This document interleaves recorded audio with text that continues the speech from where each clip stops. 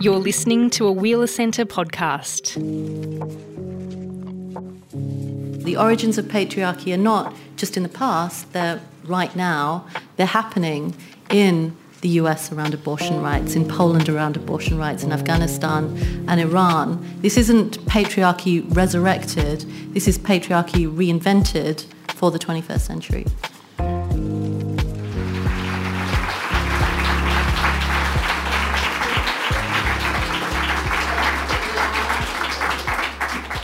Hello. I just wanted to extend my respects to the Aboriginal and Torres Strait Islander peoples of this land that was never ceded, and hopefully there will be a voice to Parliament soon, and then a treaty. We are here to have a conversation with an award-winning science journalist and author. She has worked as a reporter for numerous media outlets, including the BBC, The Guardian, New Scientist and National Geographic. In 2020, she was named one of the world's top 50 thinkers by Prospect magazine. And in 2018, she was voted one of the most respected journalists in the UK. She's the author of Superior, The Return of Race Science, which was published in 2019 to widespread critical acclaim, and Inferior, How Science Got Women Wrong, which has been translated into 14 languages. Both are on university reading lists across the world. Her latest book, The Patriarchs, How Men Came to Rule, explores the roots of gender oppression and how patriarchal systems become embedded in societies and spread across the globe. And as Leah mentioned, I'm Karen Pickering, and I'm so honoured and thrilled to introduce to you Angela Saini.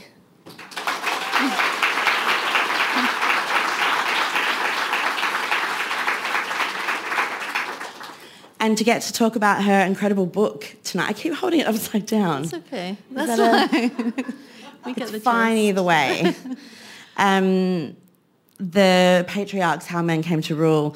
I found such an emotional and intellectual roller coaster, I have to say.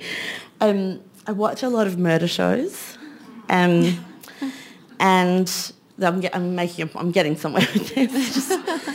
And I thought more than once that The Patriarchs felt like a mystery thriller. Oh, good, because I'm a Columbo fan. Right. So I was shooting for that. And so, like Columbo, we already knew who did it. I already knew the outcome. It was just, how did you get there? The men have come to rule.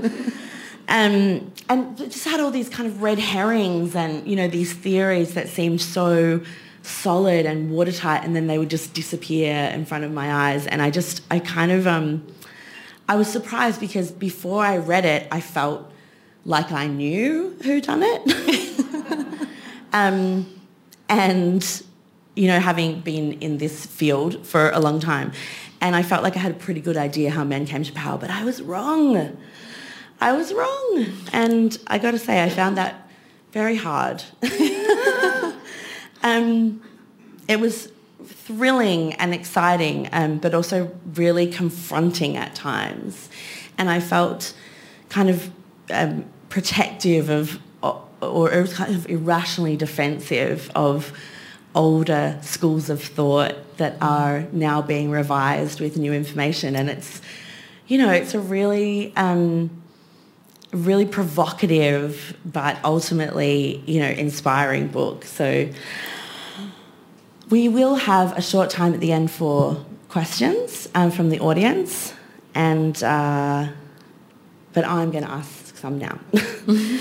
And I wanted to start with a line from your introduction that really gave me chills. After centuries of living in the societies we have made, we give what we see a single label, patriarchy. From here it appears almost conspiratorial, as though it was cleverly planned out from the start, when in truth it has always been a slow grift. So sorry for that big spoiler for the people who haven't read the book. You explain over the course of the book that we're not actually dealing with patriarchy, we're dealing with patriarchies. So Did you know that before you started writing the book, or did you discover that along the way? No, I discovered everything as I was writing it. So the reader is learning with me, and it changed completely the way I think about power in the process. Because we use this phrase patriarchy. It's become a little unfashionable in academic circles. So feminist academics around the late 80s, 90s became a bit fed up with the idea of the word patriarchy, because it feels so monolithic. It's so big and abstract, and it removes us, our everyday lives, from this idea. And you become quite fatalistic then. You almost feel as though however much you try to chip away at the patriarchy, there'll always be a bit left at the end, that there's always some kind of cabal out there and you'll never be able to stop them completely. And it's not actually like that.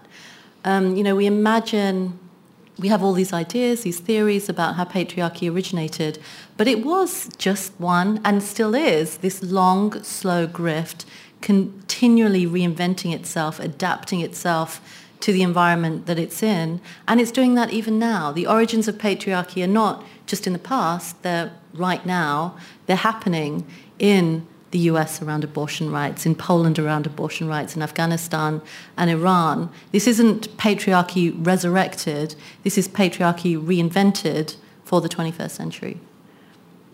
Which is chilling. It is chilling, yeah. And it's like capitalism in that sense, that it, almost contains within it, we like to think it contains within it the seeds of its own destruction, but it also contains within it the seeds of its own reinvention. Yeah. And like capitalism, it seems like you say, no matter how much we fight it, it kind of shape shifts into something else, or adapts or maladapts into, even more resilient structures. Yeah.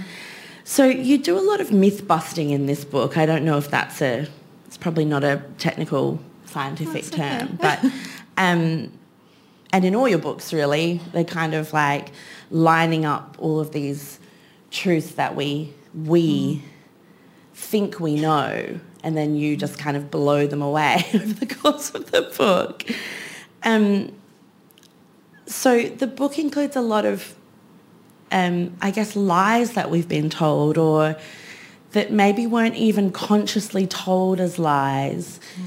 And they became stories that we told ourselves, specifically about matriarchies in history. So can you just tell us a bit about that, about what did you find when you went looking for these mythical matriarchies? What did you discover? Well, I think many people assume, or everyday people assume, that patriarchy is universal, that everywhere around the world is untouched by it, but that's not true. Anthropologists have documented at least 160 matrilineal communities around the world. So these are societies in which, if you were to define patriarchy, break down the word, it means rule of the father. These are societies in which there is no rule of the father. The father is not the head of the household. Usually authority is shared between men and women, depending on the circumstances, and often in which women have quite a lot of agency and authority. Everything is recognized through mothers rather than through fathers. For a long time, even when I would speak to kind of prominent feminists about this, because they're known, it's not like we don't know they exist, we've known for a really long time, it would almost be as though, no, they don't really matter. They're kind of small societies, they're not relevant to, what we're doing here. What we're dealing with is the real world. They almost belong to something else, like the past or an imaginary space. And actually, I think they're everything. That's why I start the book with this, because they are a reminder, number one, that we can't be fatalistic about this. It's not inevitable. How can patriarchy be inevitable if there's so many modern-day societies that don't follow these rules? And secondly, they're a promise that we can do things differently, that we can organize ourselves in different ways. So I only have one illustration in the book, and it's a map of modern-day matrilineal societies. And you can see right across the Americas, an entire matrilineal belt across Africa, right across Asia. And I profile a few of these.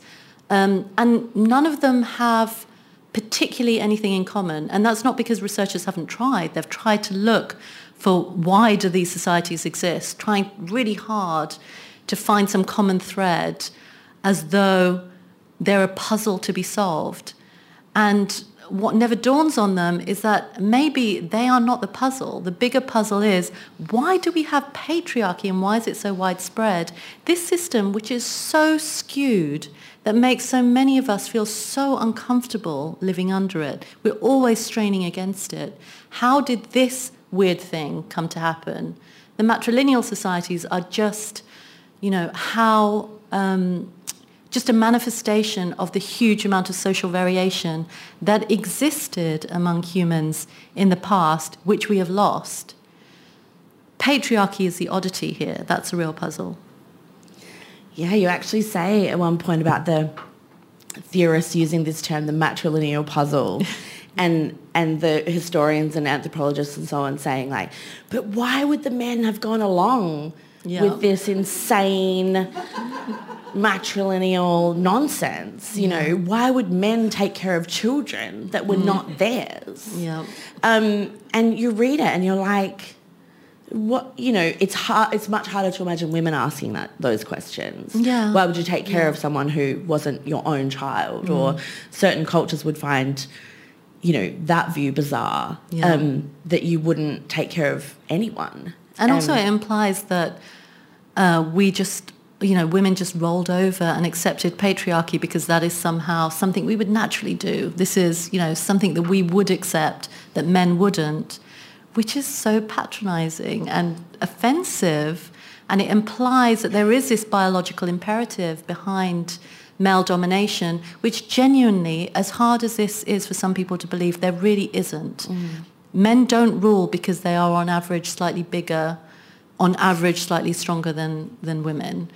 As hard as that is to believe, there is a quote in the book from Star Trek. That's like really accepted knowledge for a long time though, wasn't and it? People still, within still feminist circles as well, that there were these kind of explanations for how patriarchy, and I came out of that academic tradition, that patriarchy had come about because of livestock and, the world historical defeat of the female sex, and this idea that men being physically stronger gave them this sort of evolutionary edge was really... and it's still there. It's defended still in the for a long time. Yeah, absolutely. But what did you find instead? Well, I was just about to say, I'm a big science fiction geek, and there's a quote that I have from Star Trek. So there's this episode of Star Trek, I can't remember the series, in which the crew land on a planet where women are in charge. This is a matriarchal planet. And almost as if to say, how could there be a planet as weird as this? This mystery is solved by the fact that the women happen to be a bit bigger than the men on this planet. So, and that tells you everything that you need to know about how we imagine patriarchy in this world works.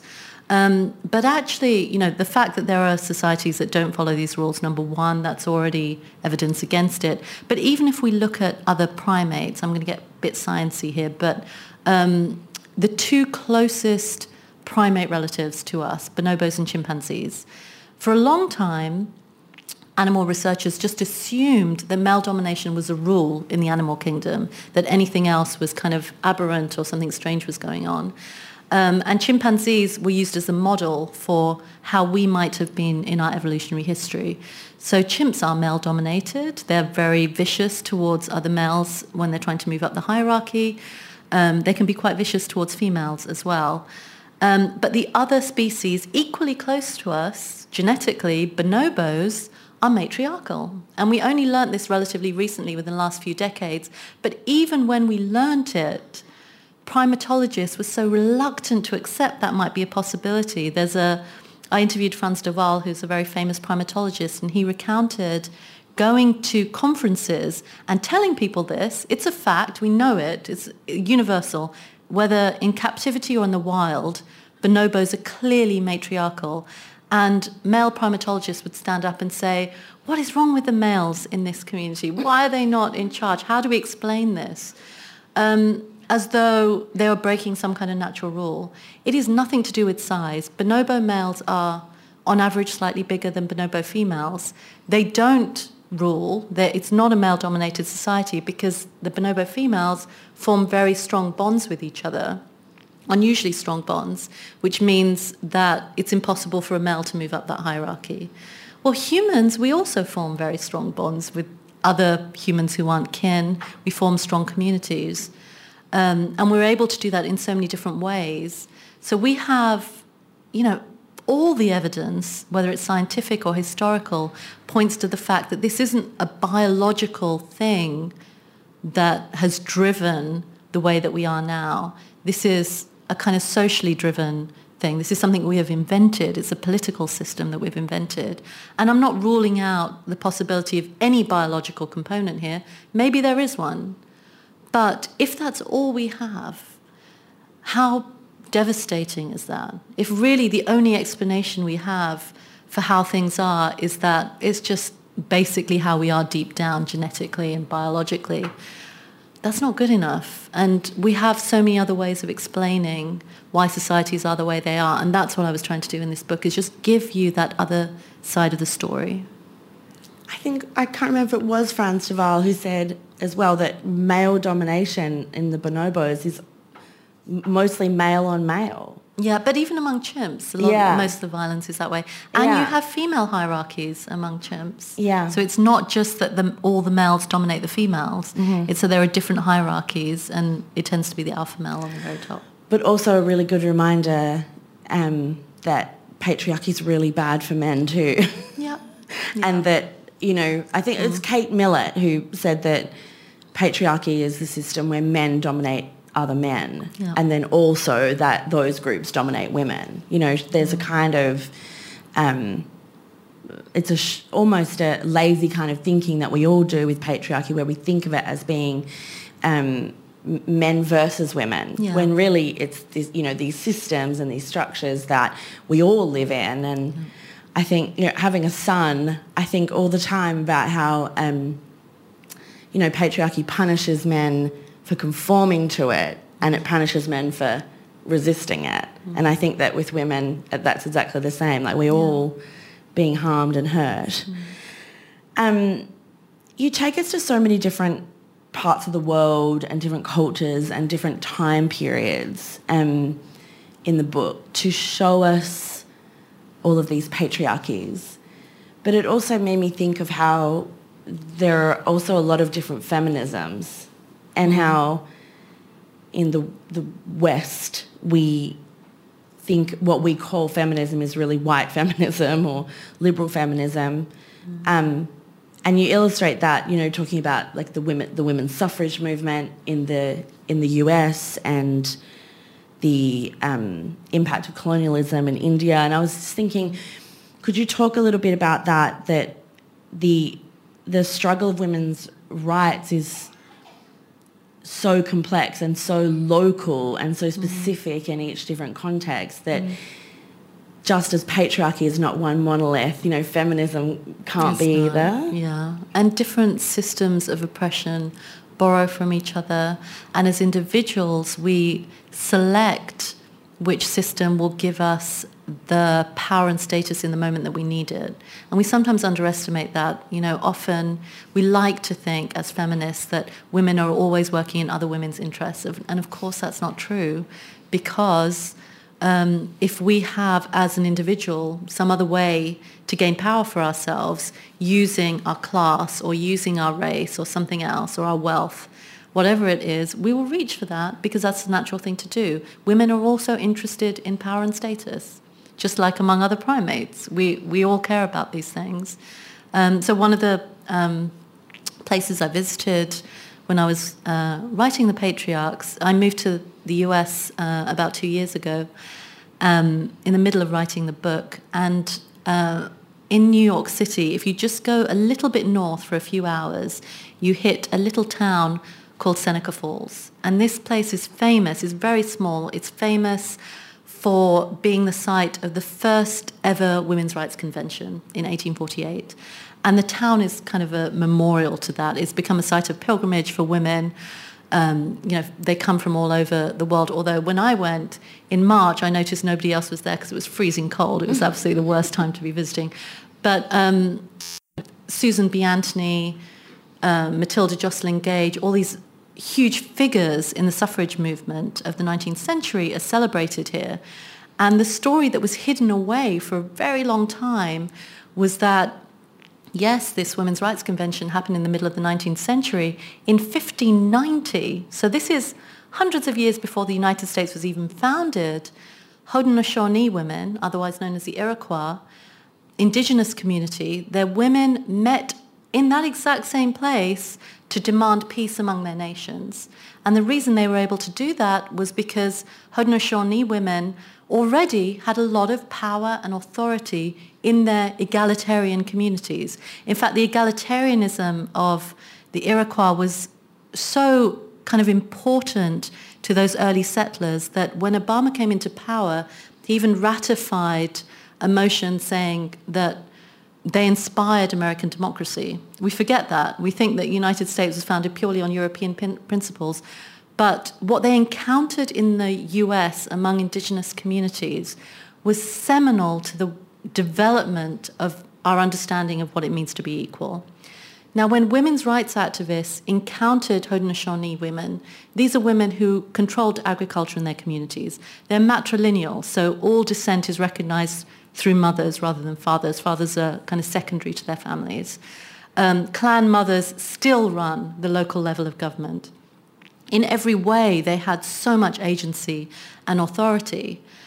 And these white middle-class Christian women who are fighting for the vote in America were fighting on the platform of we will be the most modern country in the world by offering equality to women. And yet here was a society that was already egalitarian, that already gave women far more rights and freedoms than even they were asking for. And they couldn't square that. That was a really difficult thing for them to figure out, because on the one hand, they celebrated them as a reminder that we could live a different way. It really challenged their ideas of natural patriarchy. They used them as an example to people that patriarchy was not some divine rule, it wasn't some natural rule. But on the other hand, how could they make the claim that equality was modern as long as there was such an old society that clearly was already equal? And the way they did that, and the way that other philosophers did that, including Friedrich Engels, who borrowed very heavily from ethnographic research on the Haudenosaunee, was to say, well, they're primitive. They belong to the past. And this is what happened to all matrilineal societies in the 19th century. As soon as European settlers encountered them, they just said, they're backwards, they belong to the past. What happens is, we were all matriarchal once, and then men wised up and they took control of their families, and then we became patriarchal, as though patriarchy is a product of civilization. As soon as you become modern and civilized, then you inevitably have patriarchy. And the consequence of framing it that way, of ignoring the fact that the Haudenosaunee were also a modern society, they had just organized themselves differently, was that European settlers then decided, well, we'll civilize them into patriarchy. They took children away from their families and they taught the girls to be housewives and they taught the boys to do agricultural work. They wouldn't trade with the women anymore. They would only trade with the men. They told mothers, you have to name your children after the fathers rather than after your mothers, which was incredibly difficult for the men and the women. Men and women railed against this. They tried to fight back against it. And they felt that there's a literature that shows these men, indigenous men, complaining to white settlers, you treat your women as though they're property, as though all they're worth to you is a bit of land. We don't think about our women that way. And bit by bit, what this did, the work of missionaries, the work of settlers, was to introduce patriarchy to societies that hadn't had it before. So, when we talk about the age of patriarchy, how old it is, the origins of it, and, we have in our head that it is 5,000 years old or 7,000 years old. In some places, yeah, it is. But in North America and in other parts of the world, it is within living memory. It was introduced in a time that people can still remember, and they are still living with the consequences of that. And as you said, the parallels with the matriarchies in India that you described as well, you know, the patriarchal bargains that are then made by people, men and women, in the face of dispossession and invasion, can then kind of weaken the resolve of the original groups to, you know, maintain their traditions. You know, you told stories of, you know, some men grasping the opportunity to be kind of elevated out of that, you know, it had not occurred to them until they were infected with the, you know, like Ken going to the library. Much like Ken in the Barbie movie. Yeah, exactly. We were talking about Barbie backstage, and it is like that. I said this must have been one of the books that Ken found in the library, and that he must have read it as the Patriarchs, how men came to rule. So anyway, the idea of that kind of like virus of patriarchy in a way, infecting people one by one. You know, they lost their solidarity because some women were wanting to bargain with the patriarchy, some men were wanting to say, oh well, I can get myself a better situation here. And that is also part of the you know, the abuse and terrorising of these communities that, as you say, for many hundreds, in some cases thousands of years, had nurtured very different traditions. Absolutely. And it wasn't just about cultural change, which can be profound. You know, if you're told repeatedly by a dominating power, your ways are backwards. You know, if you want to be modern and you want to be civilized, then you have to live this way. You have to live in a nuclear family. You can't have multiple husbands. You can't, you know, run your childcare this way. The father has to be the primary person in your household. That has an effect of chipping away at people. It starts to change minds.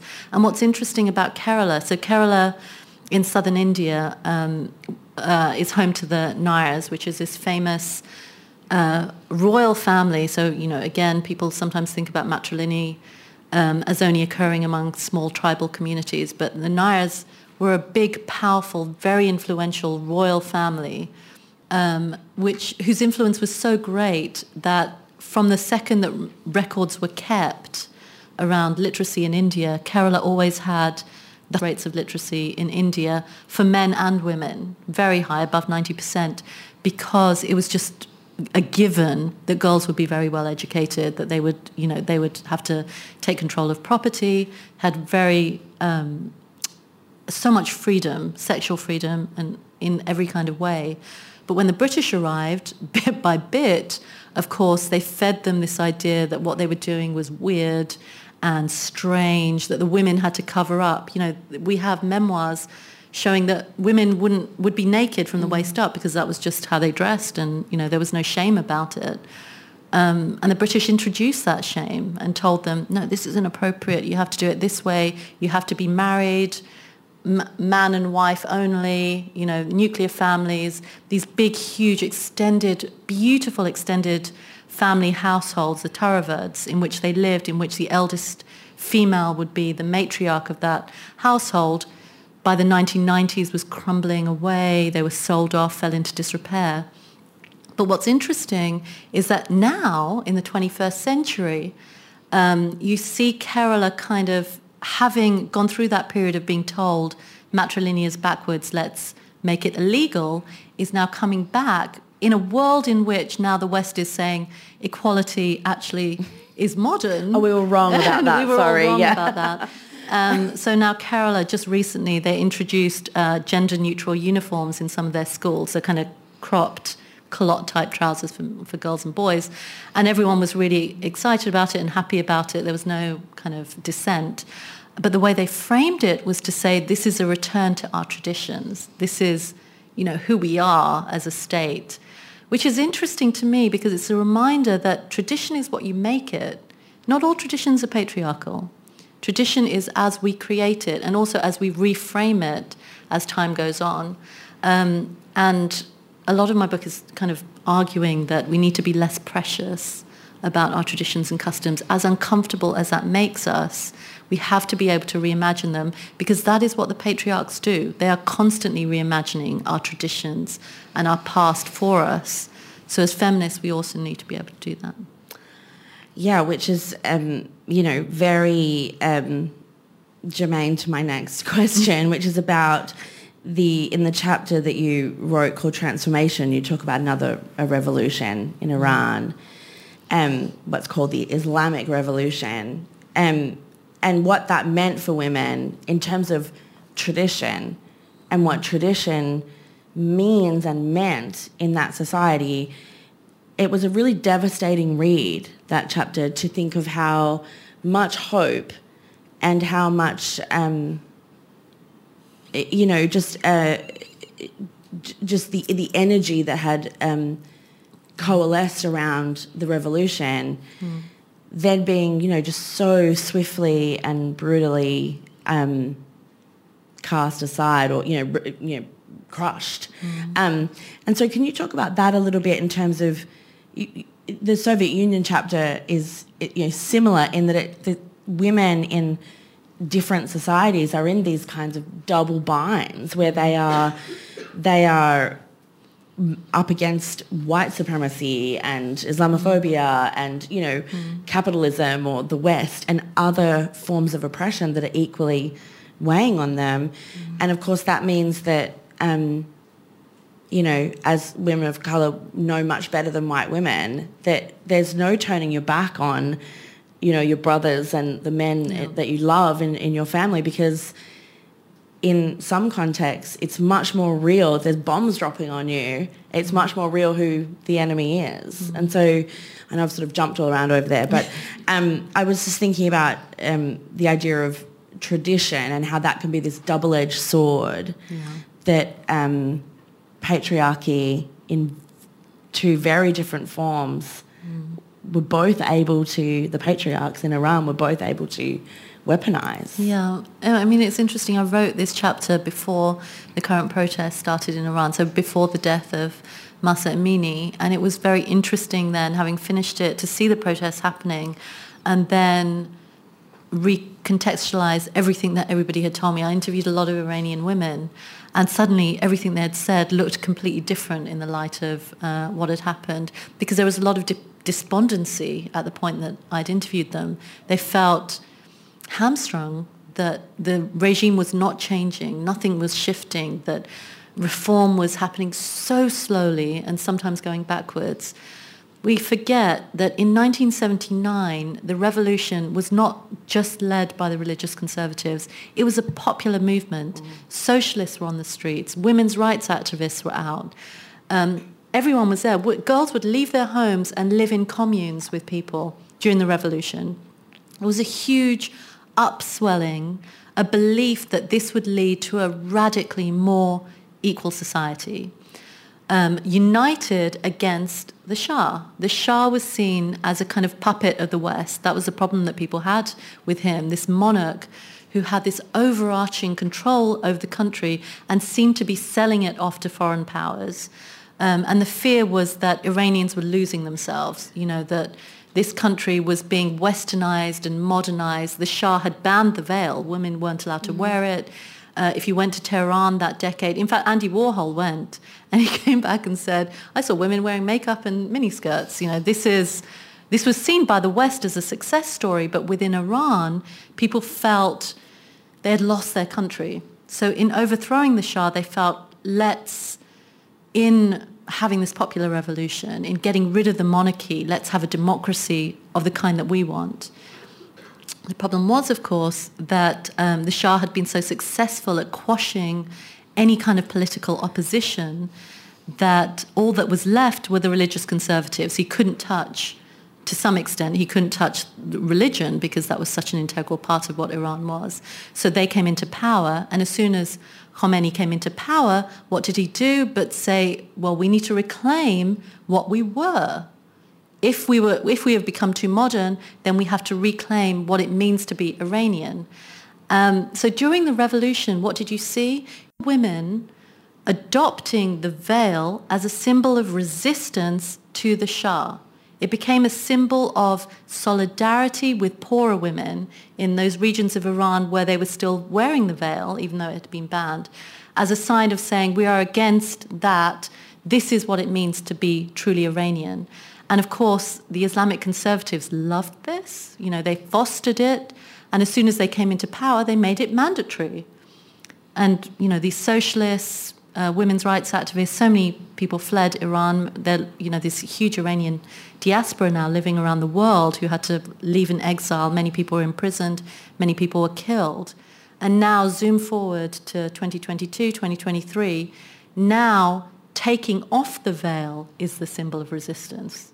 So it's interesting how this one, piece of clothing at one time, 40 years ago, wearing it was a sign of resistance, and now 40 years later, taking it off is a symbol of resistance.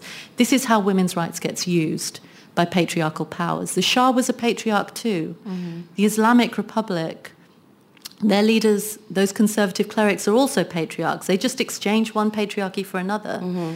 And the question we're not asking now in the current protests is, if they were to go all the way, if they were to overthrow the current regime, what would replace it? Because the lesson of the last 2 centuries of revolution is that it won't necessarily be something better. As women in the Soviet Union discovered as well, that you just talking about the veil, you reminded me of a part of the writing on the USSR and how people love to mention that Russia was the first, or the USSR was the first place where women, had widespread abortion rights. But they don't mention that, in the 1930s, Stalin revoked them. Abortion was banned again. And then abortion's reinstated later on. And it's this lever that is pushed and pulled, much like it is being done in the US now, pushed and pulled in order to control populations. Literally in terms of we need more people, so we'll ban abortion, force all these people to give birth, these women to give birth. And you're describing that in this very clinical, academic way. And I just kept thinking of all the people, of all the women and men in Iran who suddenly couldn't leave the house because the women who couldn't leave the house when the veil was banned, and then the women who can only leave the house when the veil is made compulsory. Just how callous and how capricious it is almost. As you say, it's not cleverly planned. It's very reactionary. Patriarchal systems are not run by diabolical geniuses. No, not at all. In fact, quite the opposite. They're run by, they're kind of like scrappy street fights with, people fighting to find the knife in the mud kind of thing. And it felt, all the way through the book, I kept having these moments of just losing my breath and just thinking these things that, with the stroke of a pen, are forcing women into births, are forcing women into exile. And men. It's absolutely devastating to see it all laid end to end as you do in the book. And it doesn't happen that way because some kind of patriarchy is always inevitable at the end. It's because we forget that not everybody wants equality. Every single person has a different idea of what a perfect society looks like.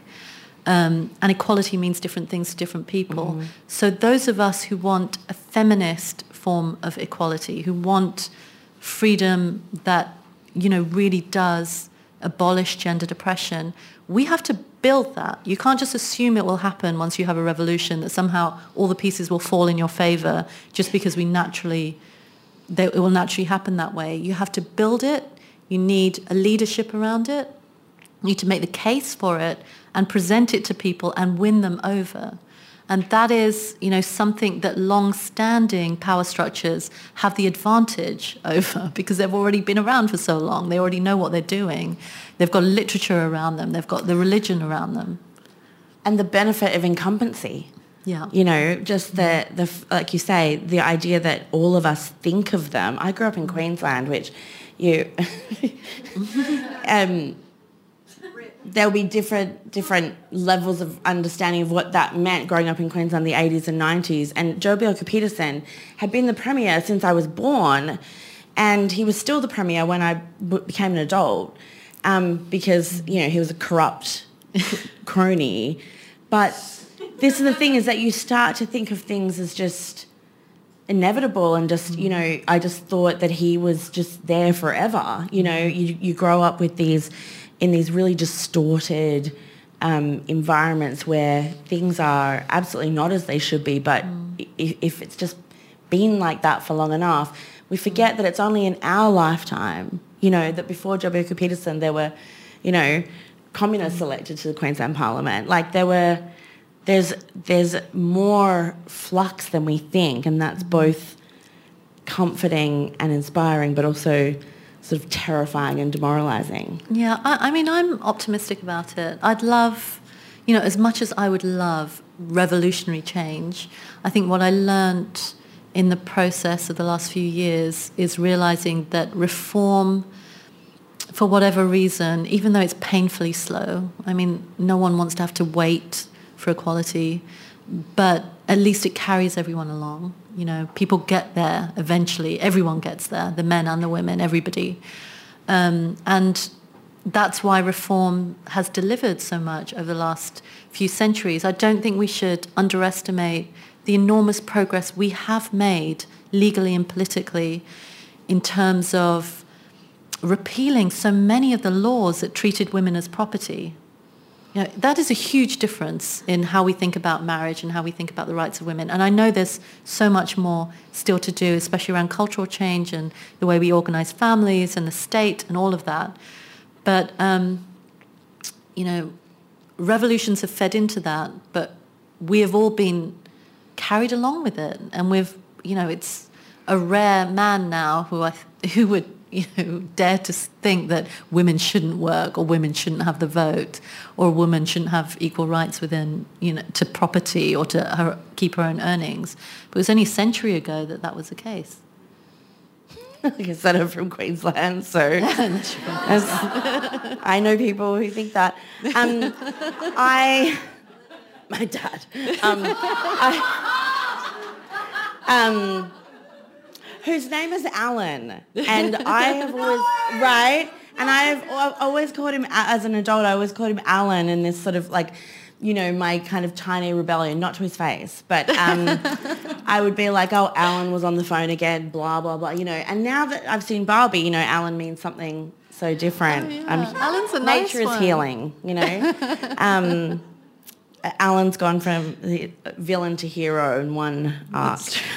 Angela, I wanted to ask you to read just a tiny excerpt to finish this up tonight, from There Are through to where I've defaced your book with more writing, because I just felt like to hear in your words this passage would be hopefully to the rest of you, as it was for me, very comforting and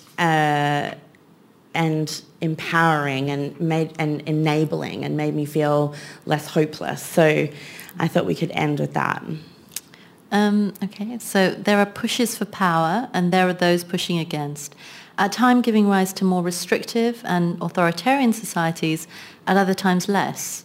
What we call patriarchy can be thought of as a set of factors in that ongoing conflict. It's about people looking to assert dominance over others through their own appeals to nature, history, tradition, and the divine. Their claims are invented, adjusted, embellished, and reinvented all the time, sometimes succeeding, sometimes failing. But the fight for a fairer and more equal society is constantly repositioning itself too. It doesn't stand still either. Thank you. It made me cry. We do have some time for questions from the floor. There's someone up the back. If everyone could try to ask a question, with a question mark at the end that can be answered. would be great. So not a question designed as a speech or something like that. Okay, look, I just want to say thank you very much. This has been a great night and I really appreciated the book. Fantastic read. You know, in the book you talk about patriarchy almost marching through medieval continents on horseback and sort of spreading different ways of being. Do you see social media and the internet as the modern day march of patriarchy? Oh, that's a really good question. I've actually never been asked that before. I actually left Twitter. I mean, Karen left way before I did. She's a really early adopter and an early quitter as well.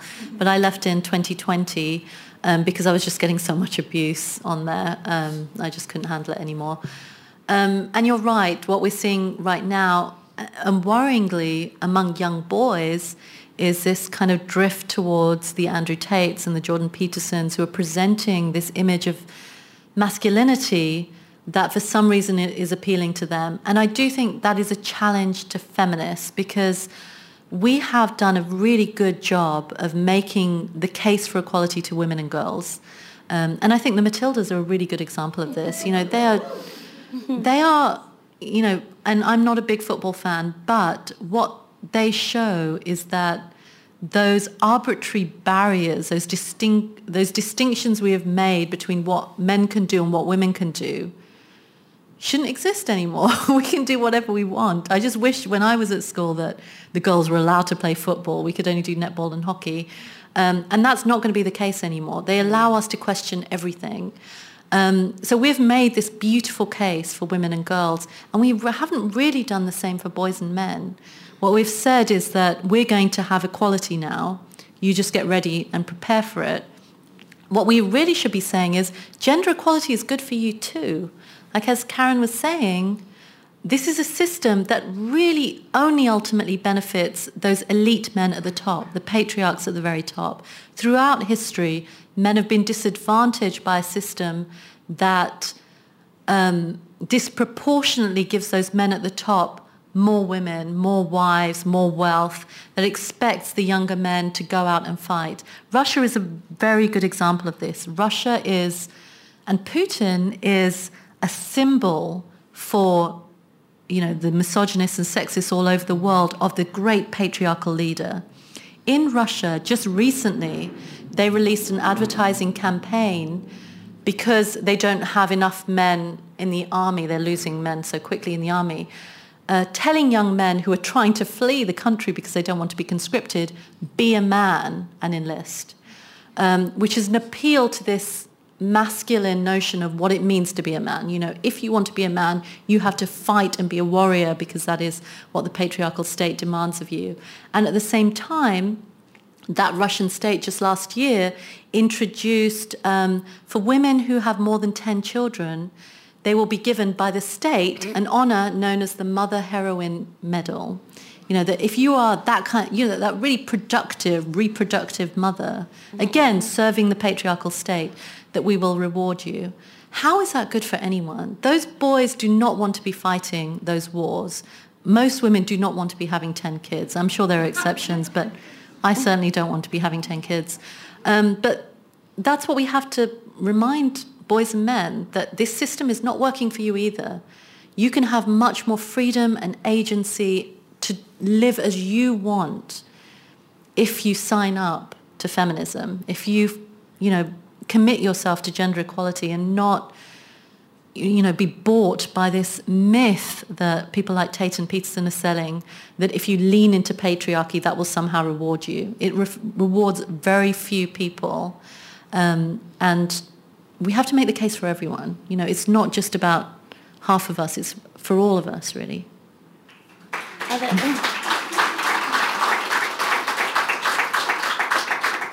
Are there any more questions? Yeah. Hello, my name's Julian, and I've loved the talk tonight. I was wondering if you covered the Book of Genesis in this book, in terms of would you consider that the original sin, so to say, of Western patriarchy? Because it paints women as being responsible for the downfall of man. Yeah, I mean, a lot of people often ask me about religion. What part does religion play in the development of the origins of patriarchy? What we have to remember is that these modern major monotheistic religions are predated by gender depression. So gender depression, and we didn't get to this, but if you're wondering how did patriarchy first emerge, I didn't want to spoil it for people who are going to buy the book tonight and have Angela sign it for them. I'll give you a spoiler now. So it didn't emerge with agriculture. We have agriculture for thousands of years before we have any signs in the historical record of gender depression.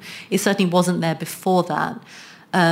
What we see is with the rise of the state, so in regions like ancient Mesopotamia, so this is in the Fertile Crescent, like between 5,000 and 7,000 years ago, you see in those early states, the elites in power, men and women, they would have been at the beginning, were desperately concerned with population. How do we keep populations here, people here, producing a surplus for us at the very top, and also so loyal to us that they will die to defend us if necessary, defend the borders of the state and increase territory. And that is the fundamental basis of the patriarchal state. Because what happens is over thousands of years, those elites necessarily have to take an interest in what happens in the family. The family is the unit of population production. You know, this is where people come from. So over time, you get a pressure on young women to have as many babies as possible, which left to our own devices, we would not have as many babies as women end up having in patriarchal states. And young men are expected, because they're not able to have those babies, to fight and defend the state. So there have always been women warriors, women military leaders all over the world. But that basic distinction, that gender division of labour in a very binary way, creates what we now think of as these gendered stereotypes, that women are nurturing and motherly and their place is in the home, and the man's place is as a warrior to be strong and stoic and brave, and his place is in the public sphere. That set the stage for the patriarchal state, and it's still a concern now, as you know, the example of Russia shows you, that here is a patriarchal state still concerned about men not fighting and women not having enough babies. Now, later, when you get the development of the big major religions, we forget that Christianity, when it first came along as one of many religious cults in antiquity, and religions in antiquity actually offered a huge amount of freedom to many women because they were a space in which women could behave differently from how they normally would. You have priestesses, you have women exercising a lot of power. And Christianity at that time in ancient Rome was one of these. It offered something revolutionary. It told people that they were all equal, which was unthinkable at the time. Because essentially, I'm not a religious person, I'm not trying to sell you Christianity, but what I'm trying to say is that here, the reason that people flocked to it was because in a very hierarchical, slave-owning society, people were told that they were all equal, men and women, everyone. And so, you know, it became as powerful as it did. What happens over time is the establishment of religion, the institutions, the religious leaders become invested in the aims of the state for understandable reasons. The state needs religion, and the religious establishment needs a state. They need each other for wealth and power. And so we end up with religious institutions now that are obsessed with the family, that are continually concerned about the fact that the nuclear family is breaking down, that people aren't having enough children. The Pope just recently was complaining that in Italy people were having dogs instead of having kids and that they should have more children. Why does he care about that? Why is that such a concern? The number one concern for the Pope is people having kids. Is because that was the original concern of the patriarchal state. So what we think of now as these very deeply patriarchal religions didn't start out that way. They became that over time. The text came to reflect that over time, and the way that they were interpreted came to reflect that over time. They were working in service of something, even them. And I think the same thing happened with Islam and Judaism, and you know the infrastructure that grows up around it is very, very far from the original teachings. And it doesn't have to be that way. I mean, again, I'm not a religious person, but for example, in the 19th century, when American women's rights activists were pushing for equal rights, they very quickly realized that in a country as religious as the United States, and you cannot underestimate how religious that country is. Like I said, I moved there a couple of years ago. People talk about God all the time. Politicians talk about God constantly. And it's very strange for me coming from Britain, where that's generally not done. And so these 19th century activists realized, okay, how do we make the case for equal rights for women when our own religion seems to mandate the subordination of women? What they did was rewrite the Bible. They wrote the Women's Bible, which reinterpreted everything in a way that was compatible with women's rights. And Islamic feminists did the same.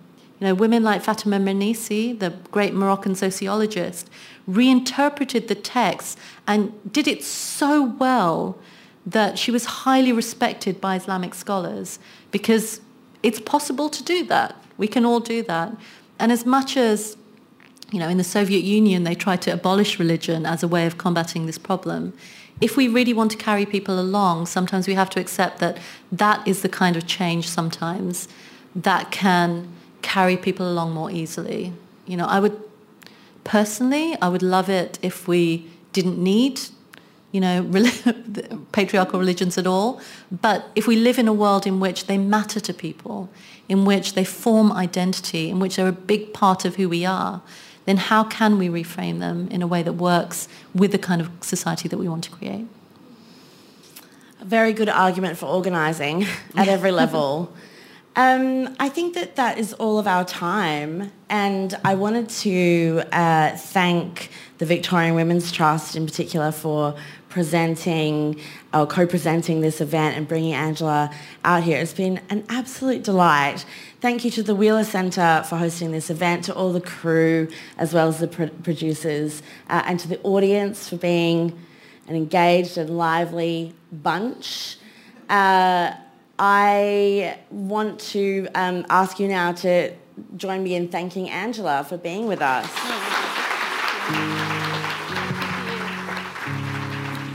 You've been listening to Karen Pickering in conversation with Angela Saini, recorded on Tuesday the 15th of August 2023 at the Wheeler Centre, presented in partnership with the Victorian Women's Trust. The bookseller for this event was Readings.